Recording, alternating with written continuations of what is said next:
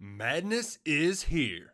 Say goodbye to busted brackets because FanDuel lets you bet on every game of the tournament. Whether you're betting on a big upset or a one seed, it's time to go dancing on America's #1 sportsbook. Right now, new customers get $200 in bonus bets if your first $5 bet wins on FanDuel. That's $200 to use on point spreads, money lines. You can even pick who's going to win it all. Just visit FanDuel.com/on3 and bet on college hoops until they cut down the nets. Must be 21 and older and present in select states. First online real money wager only. $10 first deposit required. Bonus issued as non-withdrawable bonus. Bets that expire 7 days after receipt. See terms at sportsbook.fanduel.com. FanDuel is offering online sports wagering in Kansas under an agreement with Kansas Star Casino, LLC. Gambling problem? Call 1-800-GAMBLER or visit fanduel.com/RG in Colorado, Iowa, Michigan, New Jersey, Ohio, Pennsylvania, Illinois, Kentucky, Tennessee, Virginia, and Vermont. Call 1-800-NEXT-STEP or text NEXT-STEP to 53342 in Arizona, 1-888-789-7777 or visit ccpg.org/chat. In Connecticut, 1-800-9-WITH-IT. In Indiana, 1-800-522-4700 or visit ksgamblinghelp.com. In Kansas, 1-877-770-STOP in Louisiana. Visit mdgamblinghelp.org in Maryland. Visit 1-800-gambler.net in West Virginia or call 1-800-522-4700 in Wyoming. Hope is here. Visit gamblinghelplinema.org or call 800-327-5050 for 24/7 support in Massachusetts or call 1-877-8-HOPE NY or text Hope NY in New York. Does Monday at the office feel like a storm? Not with Microsoft Copilot. That feeling when Copilot gets everyone up to speed instantly? It's sunny again. When Copilot simplifies complex data so your teams can act, that sun's shining on a beach. And when Copilot uncovers hidden insights, you're on that beach with your people and you find buried treasure. That's Microsoft Copilot. Learn more at Microsoft.com/AI for all. Survivor 46 is here, and so is On Fire, the only official Survivor podcast, and we have a twist this season. The winner of Survivor 45, Dee Valladares, will be joining us every week. We're going behind the scenes of the biggest moments, the how and the why things happen, and the strategy and analysis you can only get from someone like me, a Survivor winner. Listen to On Fire, the official Survivor podcast, wherever you get your podcast. Welcome back to another edition of the Wolverine.com podcast, our video podcast with Doug Skene, doing his Drew Carey impression today with the glasses. Looking good, my friend. I know how busy you are. So I also know that your internet is kind of dicey there, wherever you are. So we're going to hope for the best here. But first things first, man, one of your old teammates watches this religiously, Chris Stapleton. Can you tell me, and he's always critical, of whatever it is, of me, not of you, but can you tell me how you feel about punters in particular? Chris Stapleton's the greatest punter ever. You suck. Among kickers, he's the greatest ever. So, yeah. So I know what you're trying to do here, Balas. You're trying to bait me into saying something negative about Stapleton to support you. It's not going to happen. So, he's your former teammate. Teammates don't do that, right? No, we don't do that. No. All right. And I would say we do criticize each other, but we don't typically do it publicly, Balas. So I'm not part here today. Classic. And Skene did not do that. That was our producer. So, Stapes, we love you, man. Anyway, let's talk offensive line. Let's talk about a real position. It's funny, though, because even Stapleton's kids used to make him signs that said punters are people too, that he would hang up in his office. So I love that. So if you guys don't remember, Stapleton was the starting punter on those elite teams in the early 90s. All right, Skene, I've got a guy in that building that tells me that this year's offensive line, and he's been watching for several years. This is a guy, he's an expert. You know who I'm talking about here. Says that this line has a chance to be as good as your line of the early 90s and some of the late 90s lines. All those guys played in the pros. That's got to make you tingle a little bit, man, and make you pretty excited for the season. That's exciting to hear that, Balas, because I absolutely trust your source on this. And if he's saying so, then I I absolutely believe him. Now, that's all great news, right? And we talked about it leading into this season, and we'll talk about it as the season gets going and throughout the season. There's no shortage of experience and talent and familiarity with what they're trying to do. All the pieces are there. They're upperclassmen. They've been in the program for a while. All of them played a lot of football, and so there is no reason that this offensive line can't be a special one. And if they're as good as the 92 line or the 97 line or any of the greatest, then I can't wait to watch it because that'll be fun to see.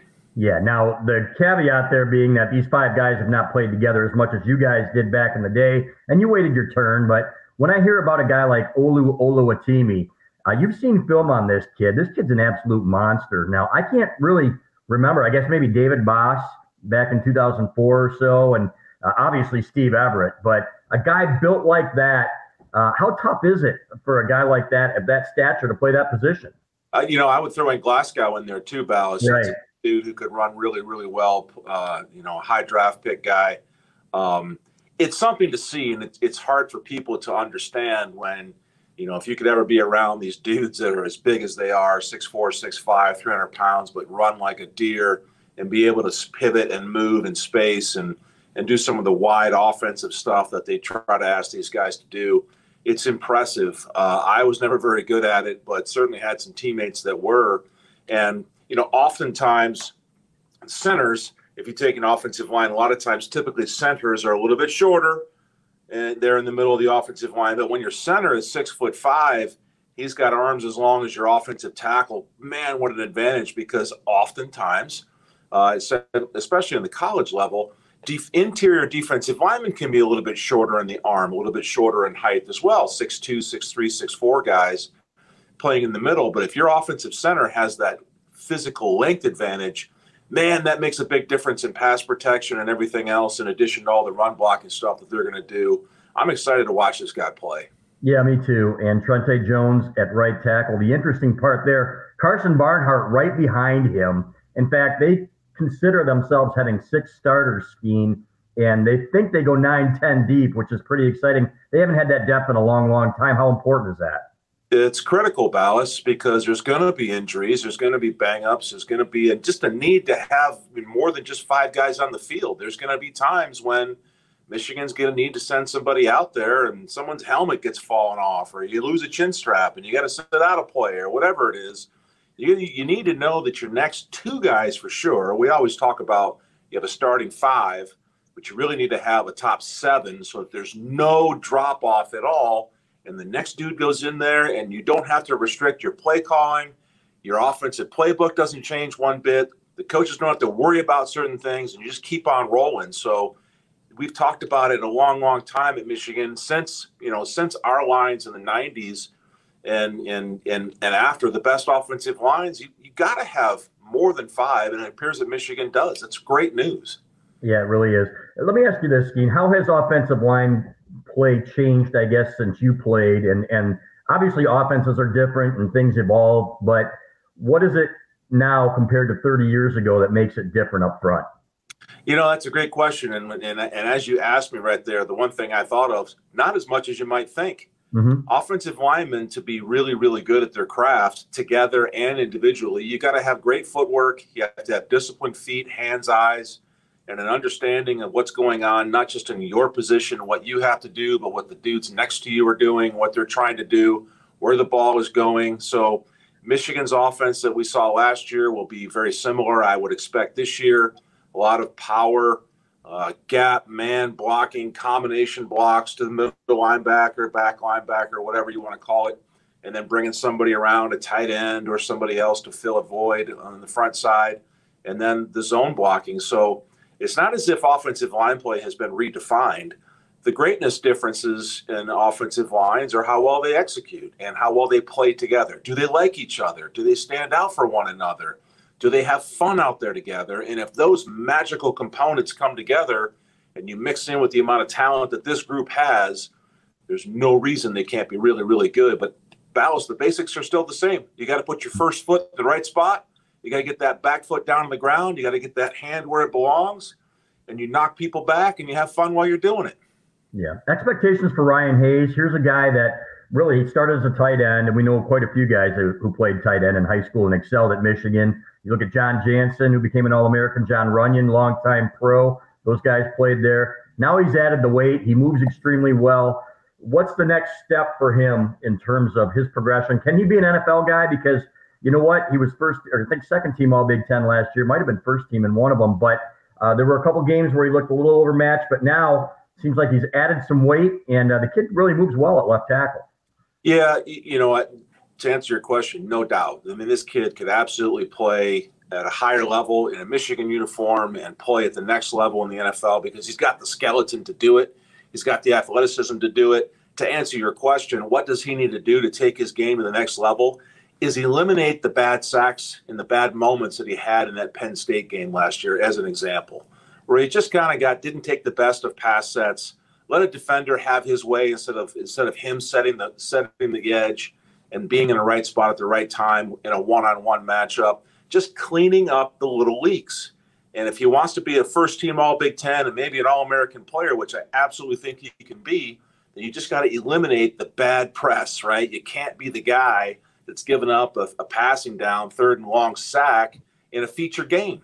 So that stuff needs to go away. And then you mix in some dominating stuff that we saw John Jansen do when he was a senior, and all the other great players at Michigan just absolutely crushing people to make highlights of yourself.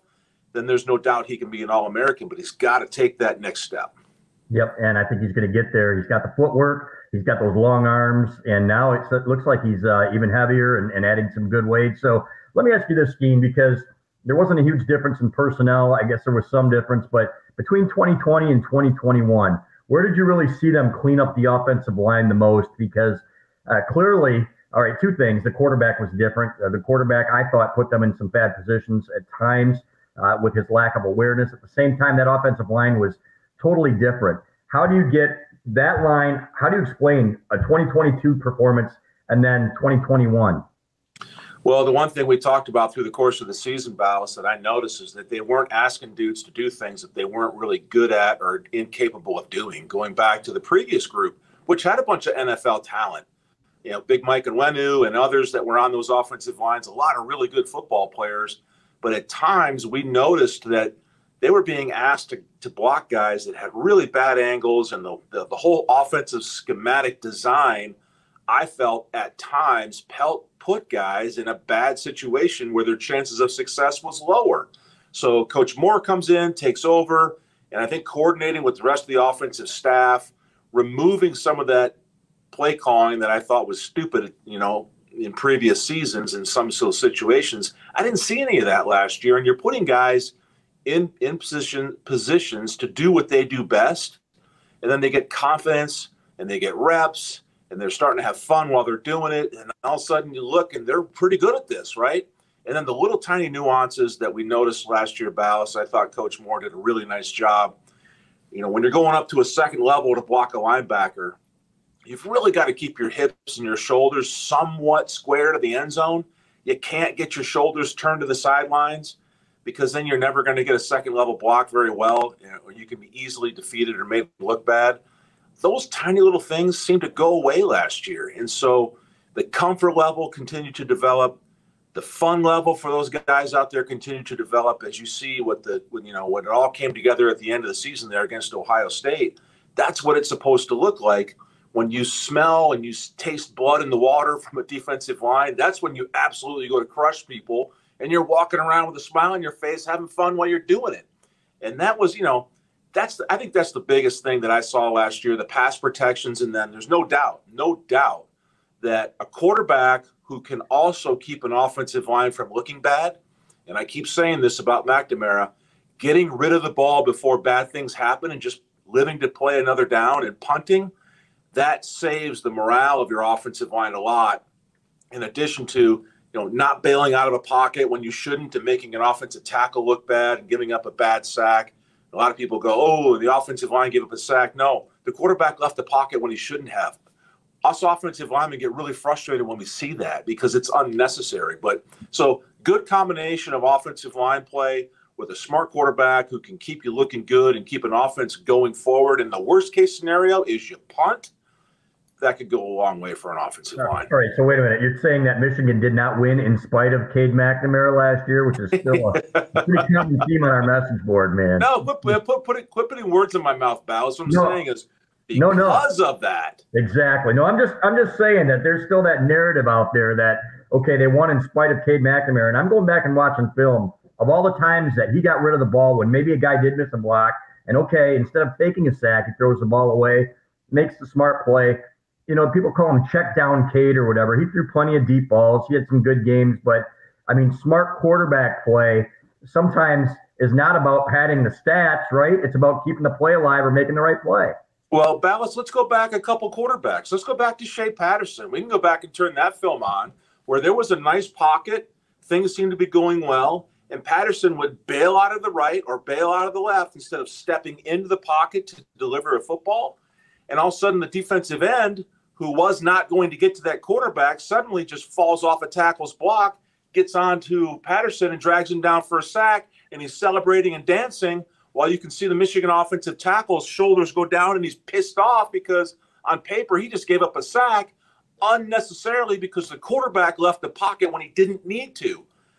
It's not cool for offensive linemen to have to deal with that kind of thing, and you and I talk about it in our film breakdowns when we do that. I get frustrated for guys that have to go through that because you don't have to do that. Step up in the pocket and get rid of the football and don't make your offensive line look bad. McNamara does a nice job of that. Yeah, he's getting fired up, folks. It must be getting close to football season. He's Doug Skene, Michigan's former All-Big Ten offensive lineman, also played in the NFL with the New England Patriots, and his boat NFL settlement, he'll take you out for a ride if you ask nicely.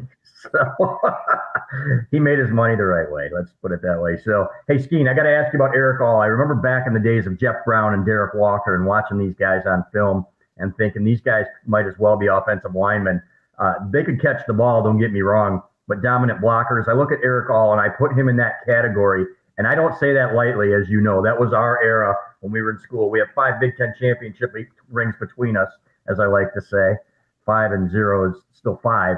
But Erick All as a lead blocker at times, and in that Ohio State game again, I watched that game again, and dominance. This kid could be elite in that area, could he not? Well, it certainly can. Again, when you have the physical tools that Erick All has, 6'5", 250, 260 pounds, and can run the way he does, made a dramatic improvement in this ball catching last year, making some big plays. Again, just like Hayes at left tackle, for All to take his game to the next level and become an elite tight end, if he just really dials in that dominating run blocking stuff, and when he's comboing with an offensive tackle or coming around to fill a front side gap to take on a linebacker, using that body and putting his nose right where it belongs and just crushing people, that would be so cool to see. And he's good at it. I think he's got room to be great at it because of those physical tools. And also Schoonmaker, right? He's right there with him. So we got a dual situation. You imagine 2 tight ends, Balas, 2 tight ends where both of your guys on the edge of your offensive tackles are as big as these dudes are, and they can come down and start a combo block and peel off and catch a ball for a first down. These are real weapons that Michigan has between those two, but All absolutely can be a super special player. And he already is very, very good, right? We're excited to watch him play this year, but just you got to get better, Balas. You got to get better. And he's got room to do so, just like the rest of us and everything we do. It'll be fun to watch. Yeah, it will. And watching him put a hat on those guys against Ohio State was amazing. Had a great game. Last couple of things here, talking about your expectations for this season. You see one loss maybe going into Ohio State. I know you're drinking the blue Kool-Aid a little bit, but every year is different, like you said. But everything we've heard about the culture is that still the same here. I think at Iowa is going to be tough. You never know about Michigan State at home. They always play them tough. So, and it's tough to go through a season undefeated. You guys were more talented than most of the teams you played at times, but you didn't win them all. What's the key? Well, you're still young guys, and we tend to forget that, right? These are dudes in their early 20s, and you start drinking your own Kool-Aid, and you get in some trouble. And this is what concerns me going into Michigan season is they're ranked really high, and everybody's telling them how great they're going to be. And they're coming off a Big Ten championship season where they had the kind of success that they wanted to have by beating Ohio State. And so this is the danger of complacency and comfort. And you gotta get away from that as much as you can. This is where your head coach and coaching staff knows how to push buttons on you. But I do think that it's hard to imagine an undefeated team considering some of the roadblocks we have. And you just mentioned them, right?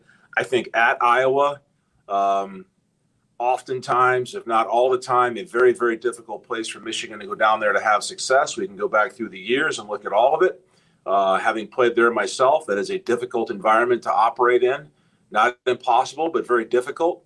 Clearly, Coach Tucker at Michigan State understands this rivalry game and has gotten his teams over the hump against us, and there'll be no difference this year. They've got a really good quarterback coming back from Michigan State. That presents a real threat. And then Ohio State, in case anybody hasn't noticed, is down there foaming at the mouth already, waiting for us to come to town. And they are, once again, loaded with superstar talent across the board. Will their defense be better? Will their defensive line be better? That's the question I ask my friends that are Ohio State fans is, can your defensive line do anything this year? Because if they can't, they're going to be in a similar situation than we look like we might be in that you got an outstanding offense that can light up a scoreboard, but can you stop anybody when you have to? These are some of the questions that will be answered far before those teams play. But, as much as I'd like to say, give me a big tall glass of blue Kool-Aid. Where's my cup right here? I keep by my desk, right? Give me a filler up.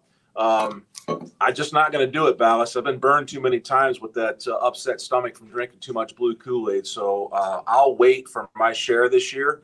Right. And I think that this is going to be a really good Michigan team. They have all the talent to be right there. But let's just see what happens before we start ordering another ring size.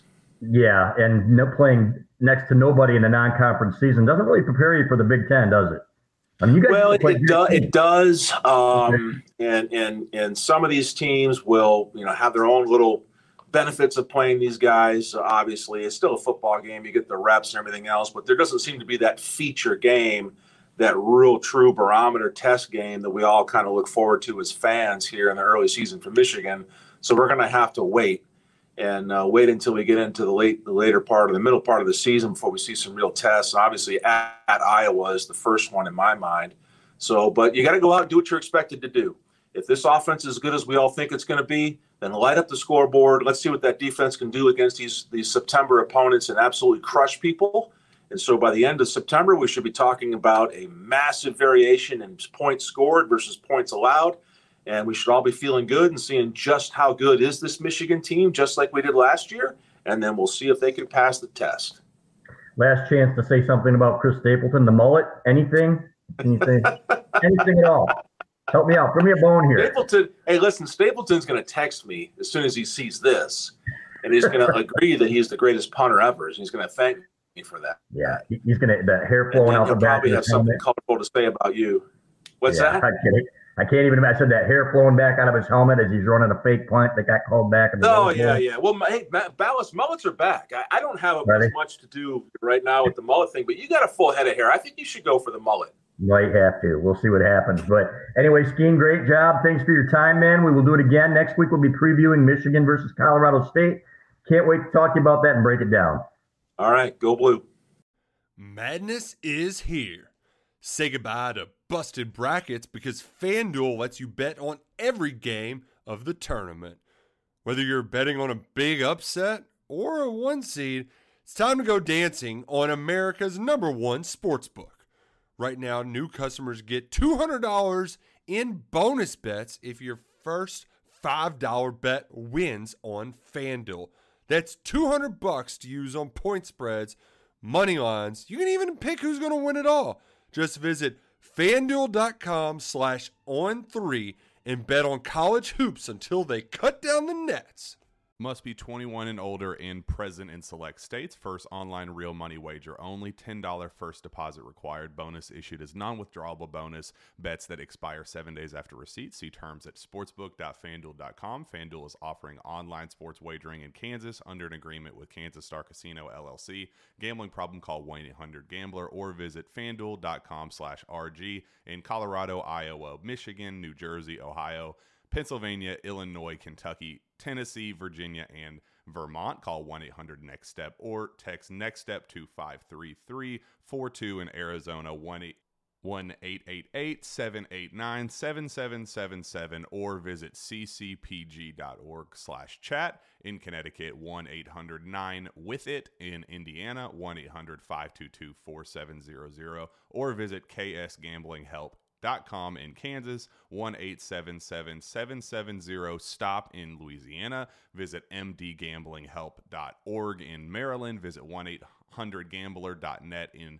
West Virginia, or call 1-800-522-4700. In Wyoming, Hope is here. Visit gamblinghelplinema.org or call 800-327-5050 for 24/7 support in Massachusetts, or call 1-877-8-HOPE-NY or text HOPE-NY in New York.